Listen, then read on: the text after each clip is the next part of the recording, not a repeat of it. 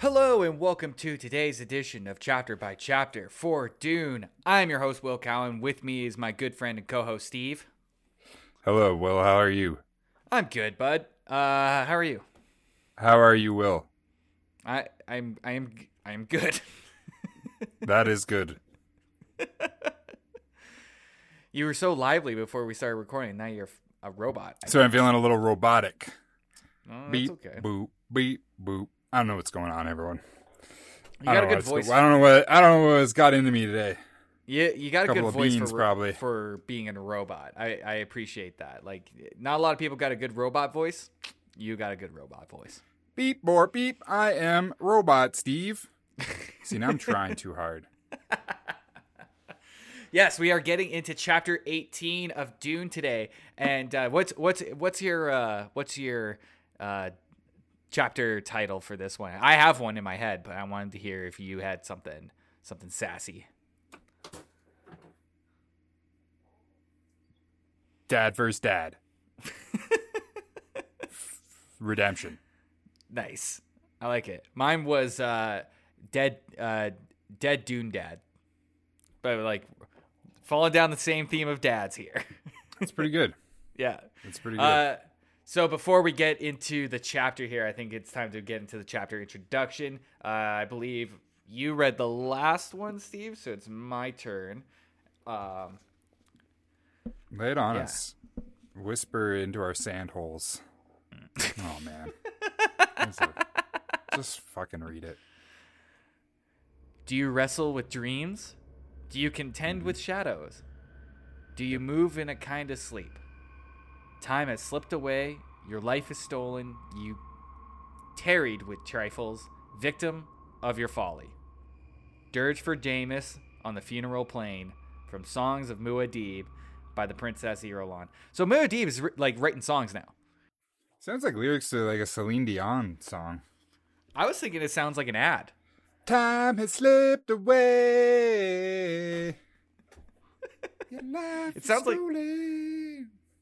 It sounds like an advertisement to me. Do you wrestle with dreams? Do you contend with shadows? Do you move in a kind of sleep? You gotta cut all this shit of me singing out. This is terrible. Absolutely, it was terrible. Dirge. I like that word. I like the word dirge. Yeah, I don't even know what that means. What do you think this means? I know what the word dirge is, like a funeral song. Oh, interesting. So for I'm pretty Janus, certain, at least. It's like it's not a happy song. Nope. It's a dead person song. So, and that's a great juxtaposition with this chapter that we're diving into. Like we said in the last chapter when Jessica said, "Now we'll see some proper action." I think you and I even talked about it. Like that was the starting pistol for a lot of shit that's going to be happening after that. And oh boy, it did not disappoint. Things are going down in this chapter. And like fast. This chapter is really short too. Yeah, I didn't even realize it happened. Honestly, I just blinked and kind of it was over. I blacked out. It's crazy, man. Like it. I didn't think it would happen that quickly. I know the chapter happening. I've seen this. I've read this book before. I know this. You're telling us that even though you knew it was going to happen, you didn't know it was going to happen, which is conflicting with how your brain works or should work. Look, I'm a walking contradiction. I have said things that I do not believe, and I have done things that I didn't do. You're sounding real defensive right now. You're sounding like I probably should not be partnered with you creatively. Yes. Correct. Yes, that's what I'm trying to say. Okay, cool. All right. Yeah, this chapter is fucked. So the chapter opens up with Duke Leto reading a note that was brought to him by Fremen. And the note says, "A column of smoke by day, a pillar of fire by night." Leto doesn't know what that means. What do you think that means? Burning Man, baby. Burning Man! You burn all night and then, smoky days. Bob Marley. So he reads the note and he's like, "What's this about?" And so he's kind of like, "Okay, weirded out by the situation. I don't know exactly what that note means either, because it would make sense if it was a Harkonnen sending him that message, like as a little like warning or like a little like tease. I think it's Fremen's. But the fact that yeah, that's the thing, is like the fact that a Fremen gave it to him. Well, Fremen delivered it. Do we know it's from Fremen? That's a good point. We can only assume. Don't know. It probably is. Because that Fremen was like in the dark. He just disappeared. Yeah, he just got paid like 20 sandbucks. 20 sand dollars.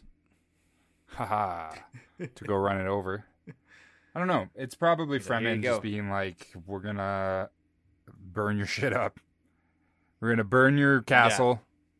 Yeah. And then it's going to be a pile of smoke. Or they're going to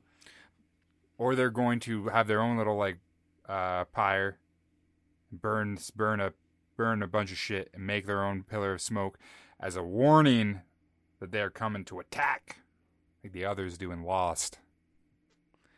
That the Fremen are going to attack? Listen, I'm playing jazz here. I was just wondering, like, yeah, I think the Fremen are going to attack. I think the Fremen are pissed. I think Dr. Kynes is working with them. The Atreides? Oh yeah. Oh yeah. They're pissed at the Atreides. They're pissed at Paul, Leto, Shadow Mapes.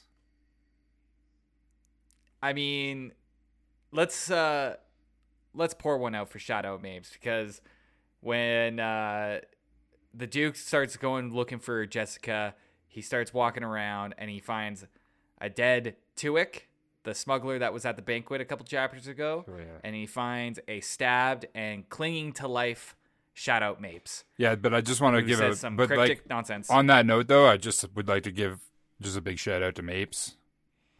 Just one big out shout out to Mapes. You know, even though that Mapes is real dead. Well, Mapes isn't dead yet.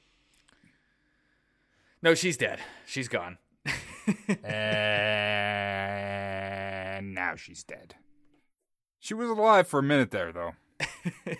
She said I can't remember exactly what she said. She was saying something about Jessica and like the Duke had her in his arms and he was trying to like figure out what she was trying to say, but it was too far gone. Like there was nothing that he could do. And he's like, I just always picture Shadow Mapes as like a spider lady. I know she's not. Kind of like a spider lady. Yeah, I can see that. But I always picture her like a spider lady, some sort of. She's wearing a spider as a hat, like insectoid, like a hood. She's like a hood up. She has a bug head. Okay. She's a human. I think that also attributes bug head to the fact that you're probably listening to the audiobook. I read it and listen to the audiobook usually. Because gotcha. But I usually try to read it first. Because the audiobook, the voices that they do for sounds Shadow like a bug. Do kind of sounds like a bug. Sounds like a spider lady.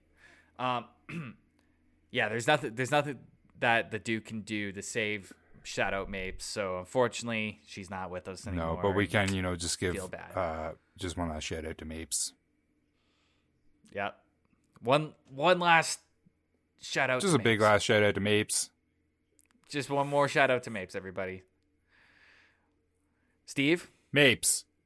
One last shout out to Mapes. Mapes. I just want to thank Mapes. Mapes. And also I'd like to give a big thanks to Mapes. Big old shout out to Mapes. All right, that's enough of that. So the Duke puts it all together and they are under attack. So his first move is to get the fuck out of that room. Whatever he's trying to do, he's going to DEFCON 7, maybe even DEFCON 8. I don't know, but he has a plan fucking worked out, and he's yeah. Well, at least you think we don't even get to see if he has a plan. He does worked out because he's immediately tranked. Well, he gets a little blow dart to the neck. Yeah, but that doesn't mean he doesn't have a plan. That's part of his plan. I'm pretty like it has to be part of his plan. I don't see why else he would just allow himself to get blow darted. The plans within plans within plans. Yeah. Look, man, it's not looking good because when he gets blow darted, guess who comes out of the shadow? Shadow Mapes, back from the dead. Shadow Mapes, an even bigger, spookier spider lady, fueled by the shadow. It's Dr. Yui. He comes out, and it's basically like this is it. This is the big betrayal. This is what we've been building towards for the last, I don't know. And now he looks like just the last 17 chapters. Yeah, it's been big build to reveal he's finally evil. And it's really weird because now he just looks like Mr. Sinister from the X-Men, kind of like a vampire with red eyes and a white face. I did think that like Yui sounded extra cold in this chapter. It has to be. You know what I mean? It has to be because this is the moment when it's all happening, and he cannot let emotion get in the way of his emotion, which is driving this entire thing because of his wife. So, riddle me that, Yui, you fucking piece of shit. Yeah, he's and it's I thought it was kind of weird because every time we've talked about Yui and every chapter that we've seen Yui in, he is a very sympathetic or empathetic, at least, character. He's not really one to be very cold. Even in the chapter when he's like being like shit talked, like a last chapter actually. Like he is and he isn't though, because he is also betraying the people that he's supposed to be close to the entire time. So he's empathetic toward, like he is empathetic, and that he's like, he's like, man, this really sucks, doesn't it? This is a shame. Yeah, this is a big shame that I got to do this to these people. Like, look at them; they're so trusting. Oh well. Time to put a blow dart in him. Yep, and just like get the plan rolling. And but he comes to the Leto, and he kind of gives him kind of like a merciful reasoning for why he's doing what he's doing. Not exactly like the reasoning about like the reason why he's doing this is to possibly save his wife. Possibly. But he doesn't say that in this. Yeah, he doesn't say that in this conversation. But he tells Leto that he wants to kill the Baron. He doesn't want to kill Leto. That is not the thing that he wants to do. But the only way that he can get close to Baron is by using Leto and using him as a weapon. And his plan is to insert a little tiny poison tooth into his face. A tooth? And yeah, like a tooth. Like he's gonna give him he's gonna fix up some cavities and pop a new tooth in there, but it's gonna be poison. I think it's so Yui mentions that Leto lost a tooth in some battle a couple years ago or some fight or something like that, and so he has a fake tooth in his mouth that he can easily replace with this other poison tooth. And when the time comes, when you're close to the Baron, Yui wants Leto to break that tooth and expel the gas from it and try to push it breathe it onto the Duke, and it will just kill everybody that's in the nearest vicinity. It's an extensive plan. Yui can't do it. It's a really extensive plan. It's a long shot, and I think he knows this, and he's just going for it. He doesn't know, and it's all a lie. Last shot, right? Like that's all. No, it's not. Is that true or is that a lie? That's true, man. He wants to kill Baron, and the tooth is going to expel a gas to kill Baron and possibly help Yui save his wife. But he doesn't. Does he mention the wife to Leto? The wife part? No, he doesn't mention the wife. So there's another layer. He doesn't mention the wife to Leto. I think here's the thing. Like, I don't know why he doesn't mention his wife to Leto. Like, that is the reasoning behind it. And I think Leto is an honorable enough person to kind of go like, okay, I kind of get it. You know, even in his last final breaths before being knocked out and being, going under a dental procedure, saying that to Leto, I think would help justify the situation for Yui, but he doesn't. And it's very weird that he doesn't. Mm. So, it's an odd choice. Maybe Frank Herbert wasn't thinking about that at the time. Maybe he just was like, I'm trying to push this. Like, he's already spent how many chapters with just conversation. Let's just push this forward now. Let's just get this, like, dial it up to 11, rev that engine, start this fucking badassery right about now, So, before Leto is even knocked out, he also says, Yui also says to Leto, look, like, you're not my target. Like, not only are you not my target, neither is your family. And I have made sure I put a plan in place to help make sure that your family is safe. So he says, which is like cool, bud. Telling me this as you're fucking me over. That's probably what Leto is thinking right now. Yeah. He's like, okay, great. Like, how, like, but seriously. So, but the plan is, what he's telling to Leto is to have Jessica and Paul disappear among a population that hates the Harkonnens equally, if not more, than the Atreides. And I think he doesn't say it outright, but I think he's referring to the Fremen. He's got a plan to kind of figure out how to get Jessica and Paul to disappear inside the Fremen population. And we've seen the seeds of this kind of happening. Like, I don't know how much Yui has had a play in making sure that, like, how Duncan is involved with the Fremen population. Maybe, like, even though those are all, like, the Duke's ideas, maybe Yui had some sort of, like, say in that, or, like, helped inception. Yeah, some sort of influence in that, so that maybe there's another avenue into it, because Tuick is gone. The tertiary plan, the tertiary escape plan that Jessica set up, that she's talked about in the last chapter, or the banquet chapter, Tuick, the smuggler that was going to help him get away, he's gone. He's dead.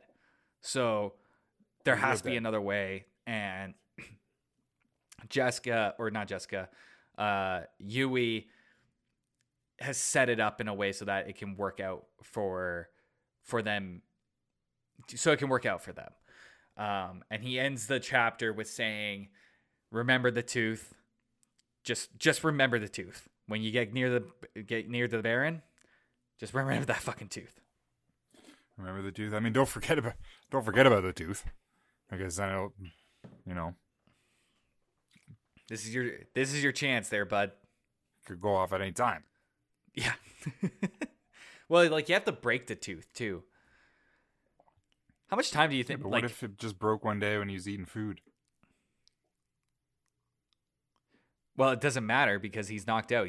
The point is that he's not saving Leto. The tooth is going to kill Leto, but in the process, he's hoping to kill the Baron as well. So that's kind of that's not great news for Leto. No, it seems like there's got to be other alternatives. Why don't we get a sniper rifle and shoot a shield belt from, like, I was wondering what you were doing. I was like, why am I feeling more defensive? 100 yards away. He's pulling me into his trap. He's pulling me into his sand trap. Damn it, Steve. Worm trap. Worm rat. I'd like to be referred to as Worm Rat from now on, please.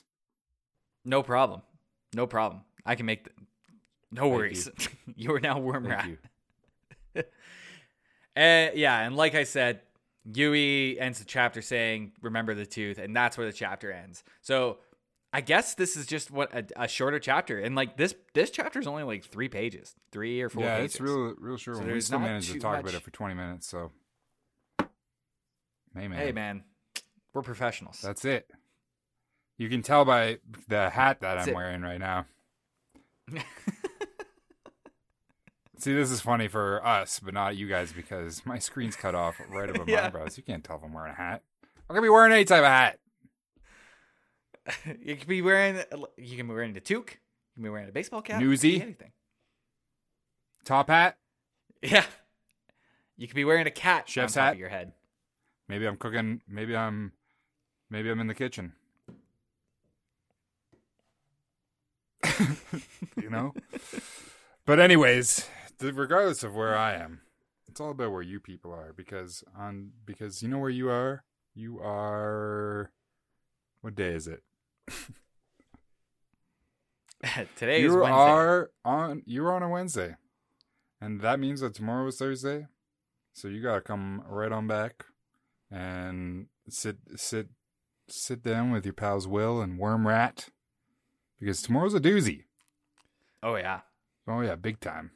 Just when you think that things couldn't get worse, things are gonna get real bad. So much worse. But we'll explore that tomorrow for chapter. Fuck, I can't get anything right. I don't even know what chapters anything are for chapter 19. Right? For 19. chapter 19 of Dune. That was a good one.